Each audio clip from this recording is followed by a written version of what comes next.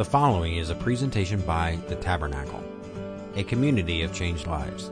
For more information regarding service times, or if you would like to make a donation to The Tabernacle, you can do so by visiting our website at www.thetabchurch.com. For whoever calls on the name of the Lord shall be saved. How then shall they call on him in whom they have not believed? And how shall they believe in him of whom they have not heard? And how shall they hear without a preacher?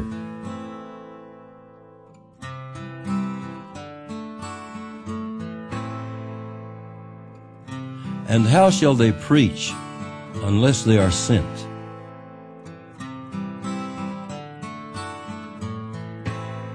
As it is written,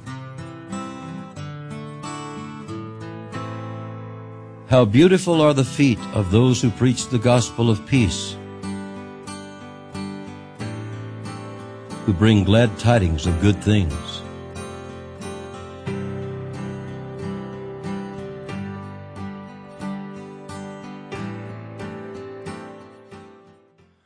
Good morning. Welcome again to the Tabernacle. My name's John. I'm one of the pastors here, and we're glad that you chose to join us on this day. A couple of calendar items before we jump right in.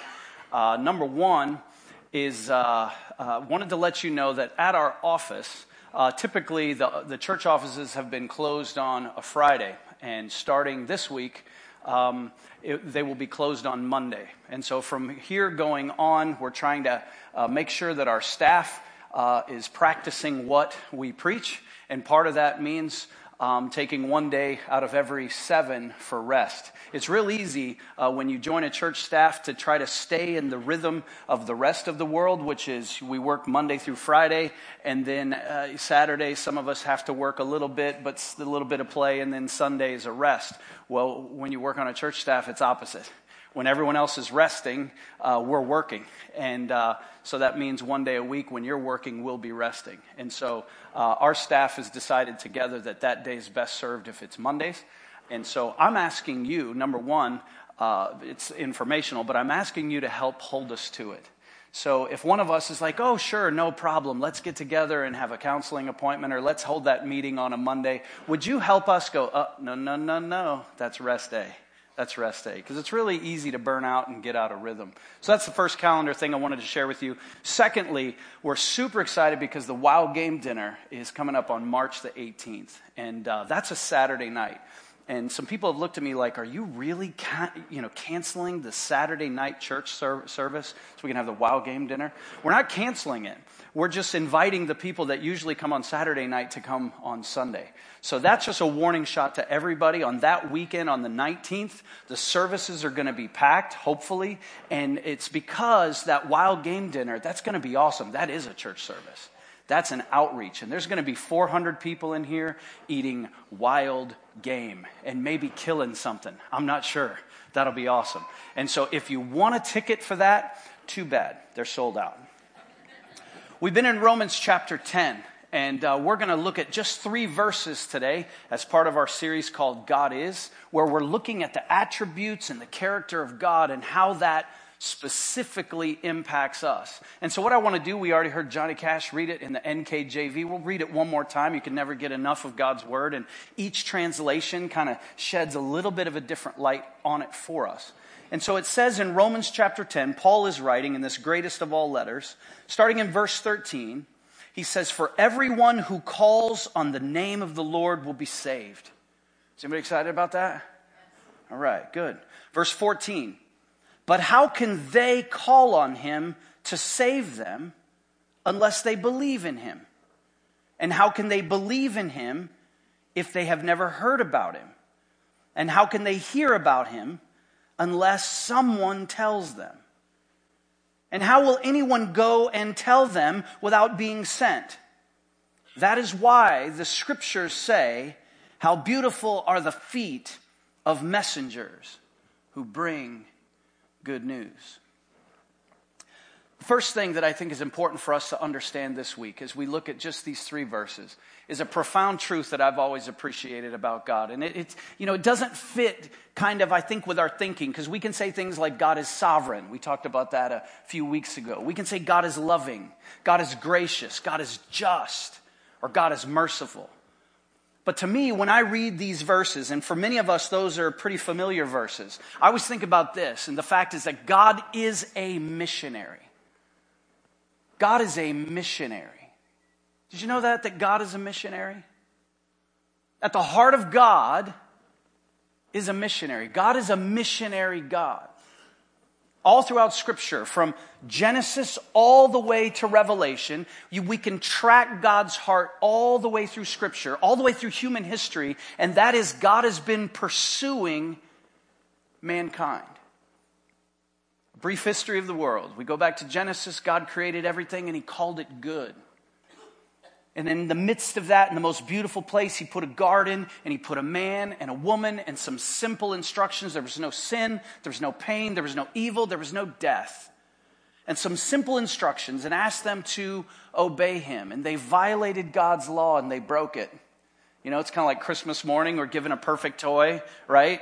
And within 2 hours, if it wasn't a good one, you broke it already. It's not even the next day after Christmas, right? They broke it. We broke it. Our first parents broke it. And they were separated from God by their guilt and by their shame. And so before they'd sinned, they were naked and unashamed. But after their sin, they were naked and ashamed. And so they're hiding in the bushes.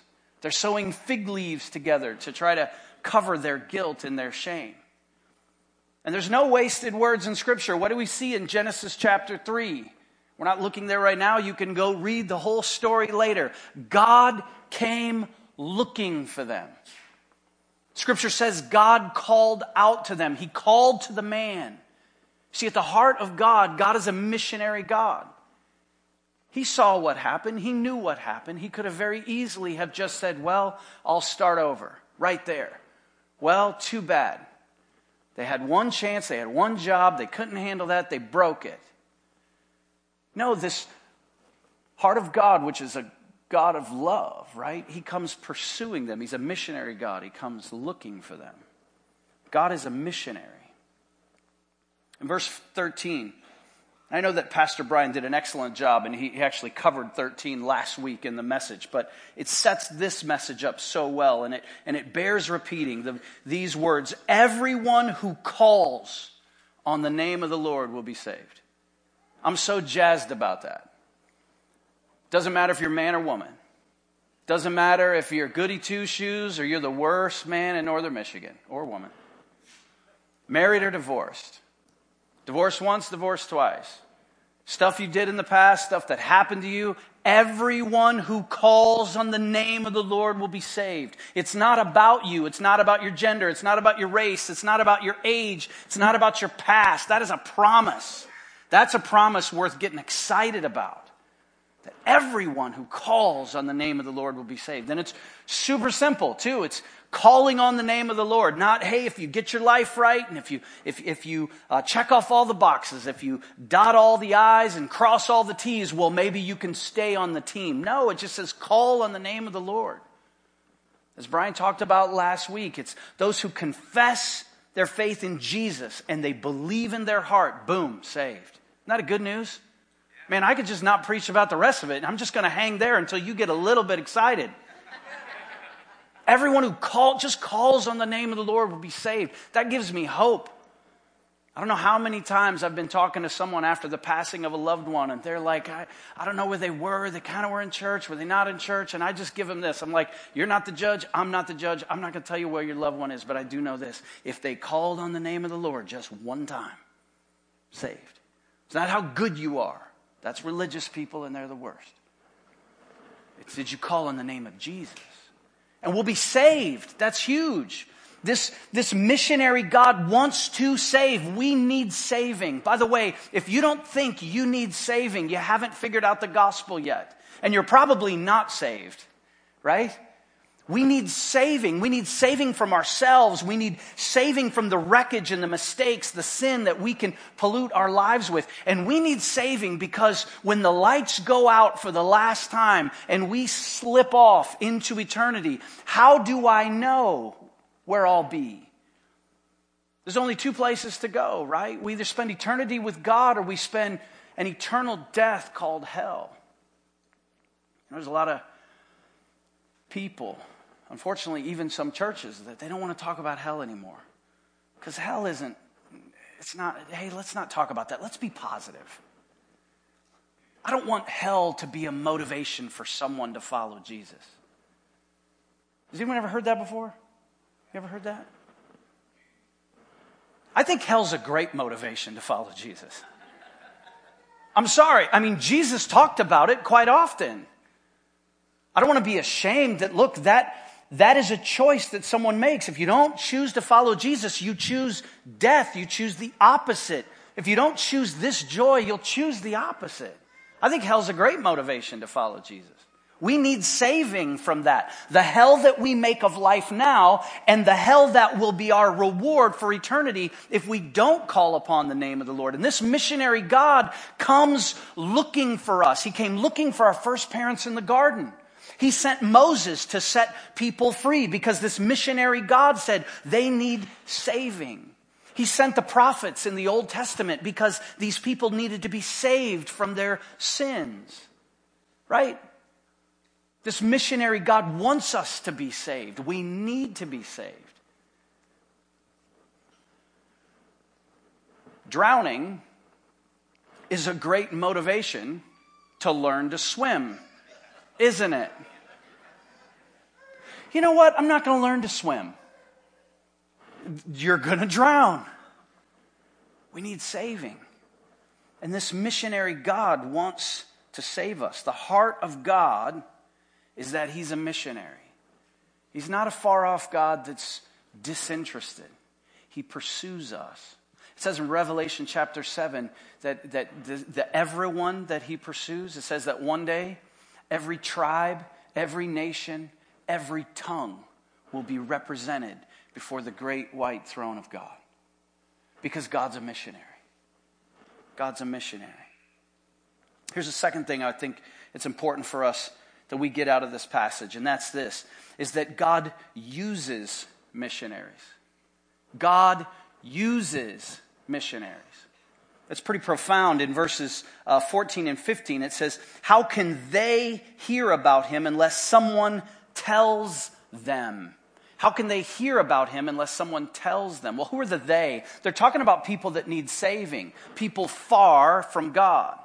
In fact, right now, hopefully, well, I'll just ask you, think about someone who's far from God, that doesn't know God, that's never called on the name of the Lord Jesus, who needs to be saved. The writer here says, how can they call on Him unless someone tells them? So when I say that God is a missionary God, God pursued our first parents, but we see all throughout Scripture that God sent other people on His mission. What do you think of when I say missionary? What do you think of? So, I grew up in a missionary's home, as many of you have heard. And I apologize, I'm getting to that age where I repeat my stories. You know that? There's some silver hairs in here. You've told me the same story every other week for the last 5 years. All right? That's all right, I love you. And you know what else? I'm starting to do the same thing. All right? So my father was a missionary. My father's my hero, one of my heroes. One of my favorite pictures that actually sits in my office, it's an 8x10, growing up in a missionary's home, is this picture of my father preaching. He's in, I want to say mid-30s, late 30s. This is Ansagale on Lago Nav in Haiti, right? And I asked him this week, I said, hey, Dad, can you send me that picture in digital form? I want to show it in church. And he's like, oh, don't show that picture. I was like, that's my favorite picture. That picture says so much, doesn't it? Right? You see that it's a different culture. You can see that it's a tropical culture. You can see the black faces, and you can see the white dude with the tie and a Bible, right? And it's an open air meeting, and it's like, yeah, that's what a missionary is. And I love that picture because it says so much. I want to tell you what's going on right there. My father there's a quite large crowd that is not in the shot, and it was an open-air evangelistic meeting, and they'd asked him to preach. And he's thinking in English, he's reading from a French Bible, and he's preaching in Haitian Creole. Pretty cool, huh? Yeah. That's a missionary right there. You know what that is right there? That's varsity. That's varsity Christian, isn't it? Right?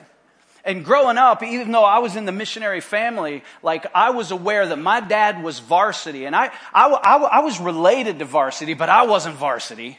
I mean, I could speak Creole. I struggled with the French thing. I had to learn that in school. But Dad was varsity. And then I would travel with Dad, when we were back in the States, and we'd visit all these churches, and people told my dad that he was varsity. And when we came to the church service, it was like, oh, it's Missionary Sunday. They had to have a special Sunday because, you got to raise money to send these vermilias back down to the tropics to tell those wild Haitian pagans about Jesus. And they're varsity, right? Come on, it's true. And if you grew up in church, you grew up thinking the same thing. Well, I just work at Menards. Up there at Chum's Corners. He's down there thinking in one language and talking in two other ones, And they would introduce us. Here's Jim and Jeanette and Joan, Joy, John, Jimmy, and Joey. And they used to serve Jesus in Jamaica. All right. They're going to come sing for us in different languages and wear shirts from other cultures. And then there's trinkets in the lobby. And I mean, didn't we in church, when we said missionary, you're like some exotic person that's varsity. And it's true. I mean, we see throughout Scripture, God sent men like my father, to go tell people about Jesus. How can they call on how can they call on him if no one ever tells them? Someone's got to tell them. God uses missionaries. He's not always the one speaking or having the burning bush or talking to men and women in the Garden of Eden. God uses human beings as missionaries. God also sends missionaries. He sends them. Now there's something else before we get into that I want you to notice. And that is that there is implied in here that there's a process by which someone calls on the name of the Lord Jesus. I don't know if you caught that when I read the scripture, so I'll repeat it. It says, how can they, someone far from God, how can they call on him to save them unless they believe? And how can they believe in him if they have never heard? And how can they hear unless someone tells? And then it goes on in 15 to say, and how will anyone go and tell without being sent? So we see that there's a process here by which a missionary, varsity, goes to the far off reaches of the universe and tells people about Jesus. Someone's got to send them. And in the sending, there's training and there's mobilizing. And someone's got to teach them French. And we got to raise some money. So someone's got to work at Menards and make some money, and give it to the missionary so he can buy a plane ticket and go be varsity, right? So there's a sending process. And then there's a going process, and someone might have to fly the plane or drive the boat or do whatever to get them there. And then even in the person who's calling, there's a process, right? Someone's going to tell them, they got to hear it. And then somewhere in there's a step where they decide to believe. And if they believe, then they'll call.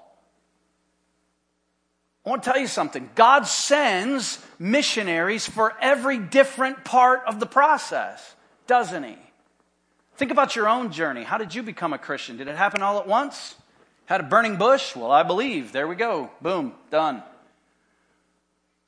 Or did God send missionaries like dominos in your life to be a part of a process?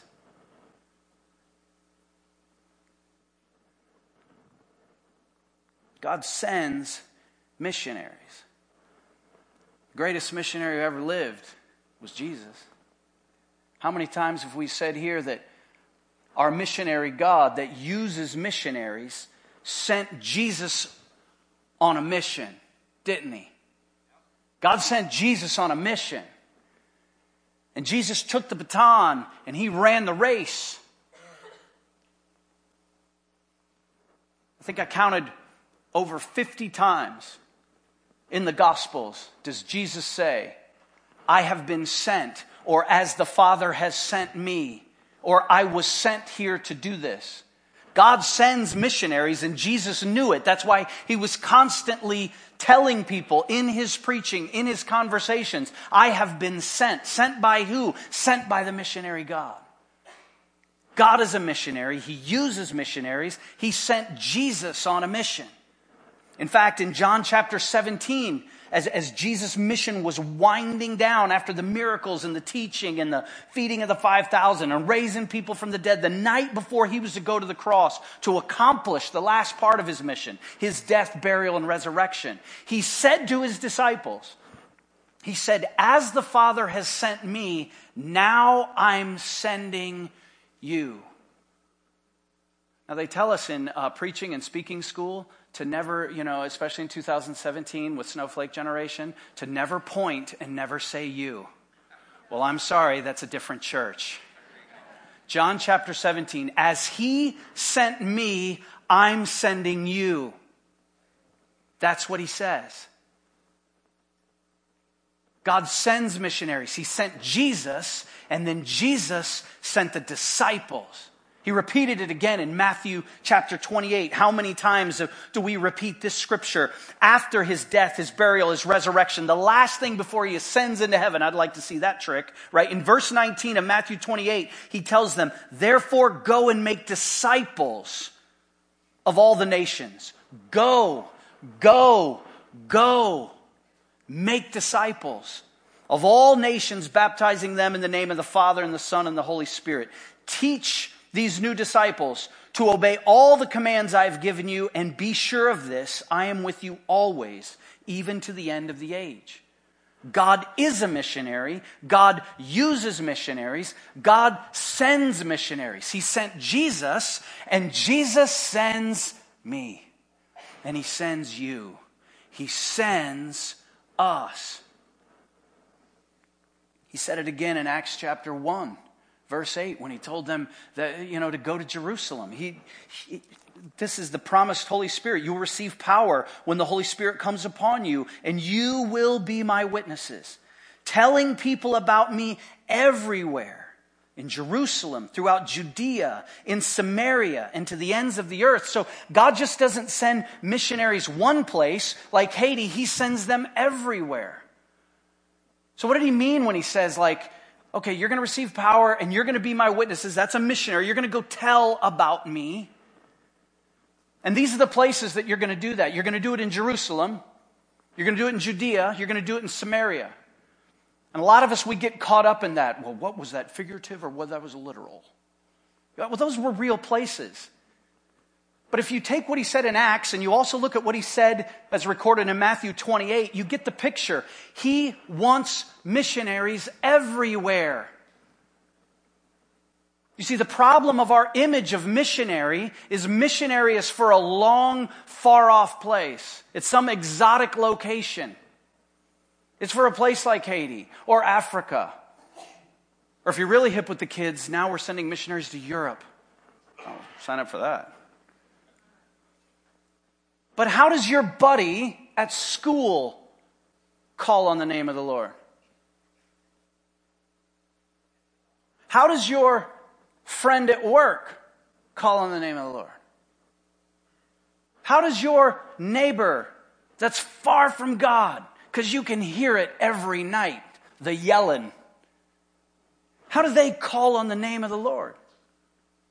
How do the people that you care about, that you interact in this small northern Michigan community and all the communities that are represented here, how do those that are far from God call on the name of the Lord? They're not in that exotic location. Aren't they part of the ends of the earth? God sends missionaries to be a part of this process. Guys, I'm talking about the DNA of why this church has grown the way it has in the last 10 years. Because God has been sending men and women and students, me and you. And He's been sending us all over the world.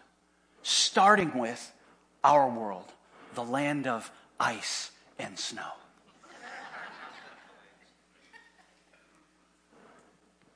You see, this is what I'm driving at. If God is a missionary, and He uses missionaries, and He sends missionaries, and if all of these words that Jesus is talking about, as He sent me, I send you. He said that to a room full of disciples. There were men and women in there. Not just 12 guys, as Leonardo put it in a painting. When He said it to His disciples again in Matthew 28, when it's recorded again in Acts chapter 1, after His resurrection, this is the point. You are a missionary. There is no junior varsity. There's no junior varsity. There's no, there's the big shots. And I mean no dishonor to my father. He wants me to say this. He doesn't think what he did is that big of a deal. He understands in God's economy, God's a missionary, and He's multiplying missionaries. And every time someone calls on the name of the Lord, we get redeemed, we are saved, and we are caught up in His mission. One of the greatest preachers of all time, Charles Spurgeon, said this: every Christian is either a missionary or an imposter. It's not whether or not you're varsity. You're varsity. It's a question of whether or not you're going to get in the game. Or you're just going to stand in the corner and run the clock out. Punch a clock. And at our church, we talk a lot about being a domino because missionary can look different. Varsity isn't just the people who talk, praise God. Varsity is the people who send. Varsity is the people that build relationships. Varsity is the people that are the hands and the feet of Jesus that care. Varsity is those that bind the wounds, physical or emotional. Varsity can be a child. I was asking my father this week. I was like, so Dad, tell me about that story. Tell me about your call. Can we put his picture up there one more time, Bryson?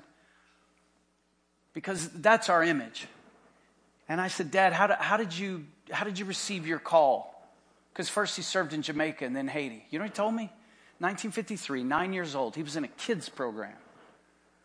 Just like Tab Kids. Oh, that's child care. Really? Because when my dad was 9 years old, they explained to him the Great Commission.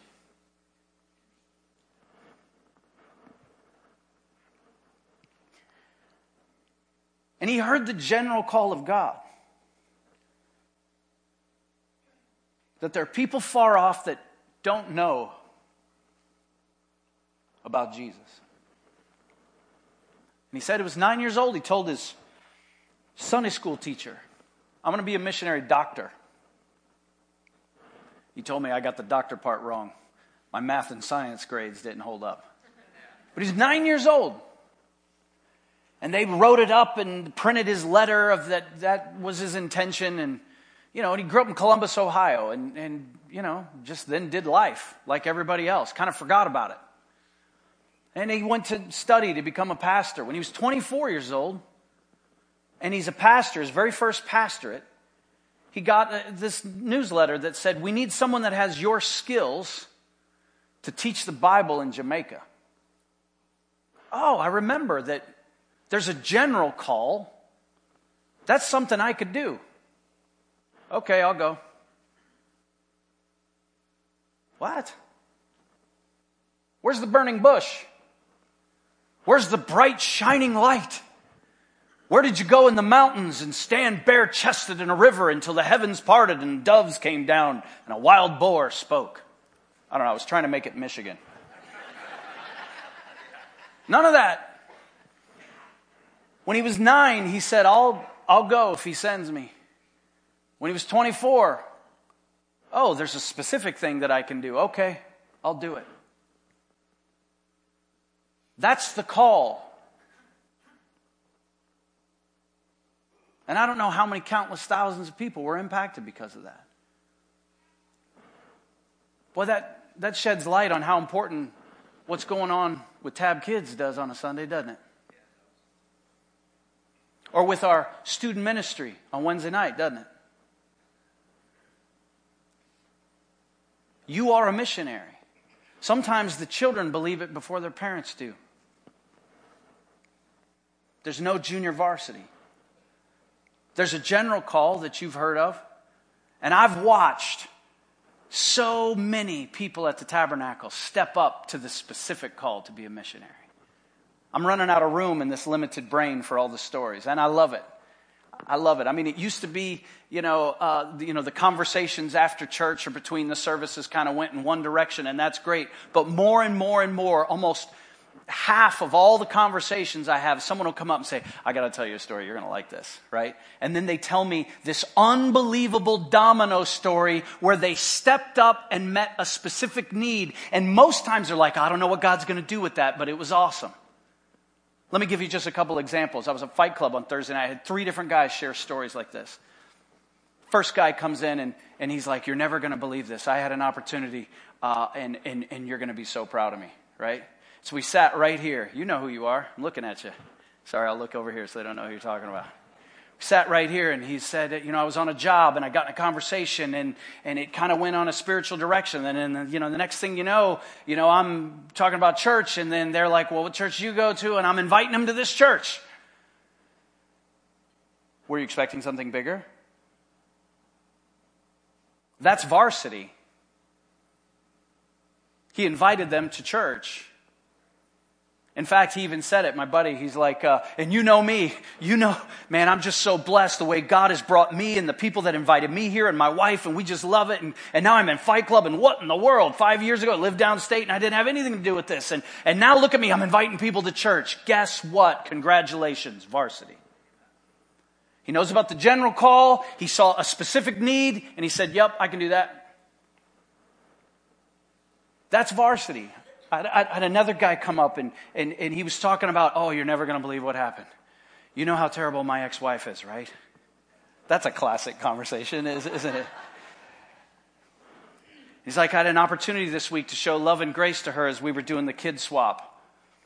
And she was terrible. She was the worst. Wouldn't even let me get in the door to hug my kids goodbye and this and that and the other. And then they forgot something. And then it's like, oh, I have to go back. And she can't even stand the sight of me. And now I've got Christ in my life and God's redeeming things. But, I just knew that I had to raise my gaze. So I went back and said, I'm sorry, our daughter forgot this thing. And I just want you to know that I'm praying for you and I want you to have a great day. Well, whatever. Varsity. How is she going to ever believe the change in his life unless she sees it? Varsity. How will she ever call on the name of the Lord unless she believes that it's real? And if she can believe it in her ex, she can believe it.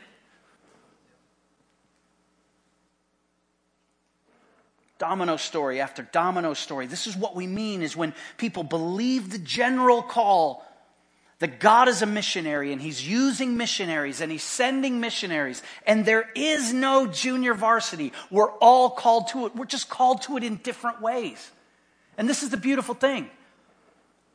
How many times have we said this? Is your call might look different from their call. And your call might look different from her call. God loves to be creative in how he uses and sends missionaries. Chances are he's going to use something that you love.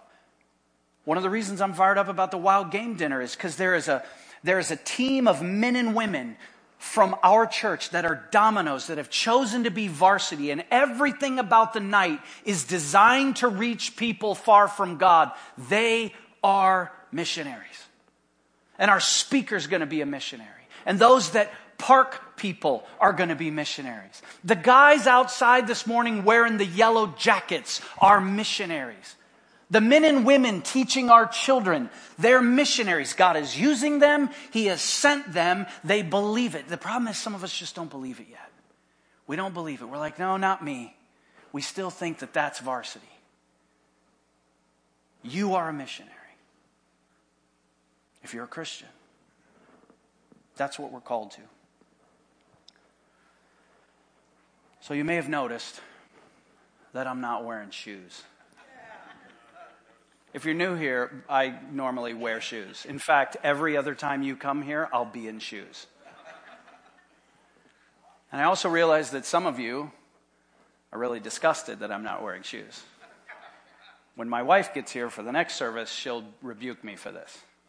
Do you know that feet carry 100 different types of fungi? Feet are in constant contact with the ground, and so no matter how we try to pedicure feet and paint up feet and cover them with expensive shoes, feet are gross. And you might be one of those 1% of people that love feet. You're weird. There's counseling for that. No, you're not. You're fine. But feet are gross. In most cultures, they're disgusting. You know, I remember being in parts of Southeast Asia that to show someone the bottom of your foot, yeah, I just flipped you off. In their country, right? That's disgusting. No feet, all right? But this passage ended talking about those who believe that they're missionaries, those people that participate in this process. It says, how beautiful are their feet. It takes the most dishonorable, dirty, kind of disgusting parts of our body, and it says that when you participate in this process, whether it's sending or mobilizing or training or inviting or loving or sharing or just being a changed life and being outspoken about it or preaching or whatever it is in the millions of different ways that you can be a missionary. It says when you participate in that, Scripture says how beautiful are your feet. How beautiful are the most disgusting parts of you. That's honor. That's honor. You know, there's so many beautiful sets of feet in this room. There's so many beautiful sets of feet that invited, that told, that discipled, that shared, that loved, that cared to get us where we are, right? I'm thinking about my youth pastor right now. How beautiful are his feet. I think if I see him, he works in Traverse City. If I see him this week, I might walk up to him and just go, hey, pal, nice feet. What if we did that out of this service? The person or persons, if you run into them even today on your way out, people that first invited you so you could call on the name of the Lord, what if you were to just bless them and honor them and say, hey, nice feet. Your feet are beautiful. Thank you. See, that shows honor. But more importantly, in fact, would you look at your feet right now? Look at your feet. No, you're still looking at me. Look at your feet. Come on, play along just once. Look at your feet.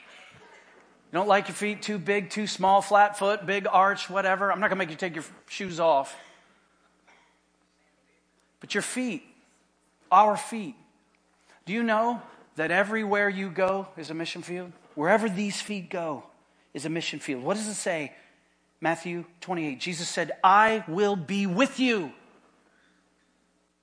wherever you go. See, some of us, we don't want to buy into that you're a missionary, these instructions from the missionary God, because we feel poor, we feel powerless, we feel like there's no way God can use me. He said he would be with you wherever you go. Wherever these feet tread. Where I go, God goes. I'm not powerless. As we close, the band's going to come and we're going to sing a song. And it's got a dual meaning for us this morning. And the dual meaning is this. It's called All the Poor and Powerless. And typically when I hear that song or sing that song, I think about all the people that are far from God, that are desperate in need of His love and His grace and His mercy to just come crashing in and change their lives. But you know what? I feel pretty powerless too. Because my feet, I think, are gross. And my stuttering tongue and my brokenness and my messed up personality. I know I'm not everybody's best friend and I can rub people the wrong way. But you know what? In those moments where I feel poor and powerless, God still shows up for me as a missionary. And he'll show up for you as a missionary. And as we as a church, as we continue to try to be faithful to what God has called us to, the missionary God who uses us and sends us and says, you are a missionary. I believe as we are faithful to that, all of us, God's going to continue to bless and use and grow this crazy little Fort God church in the land of misfit toys. So do you believe that? That you're a missionary? If you're a Christian,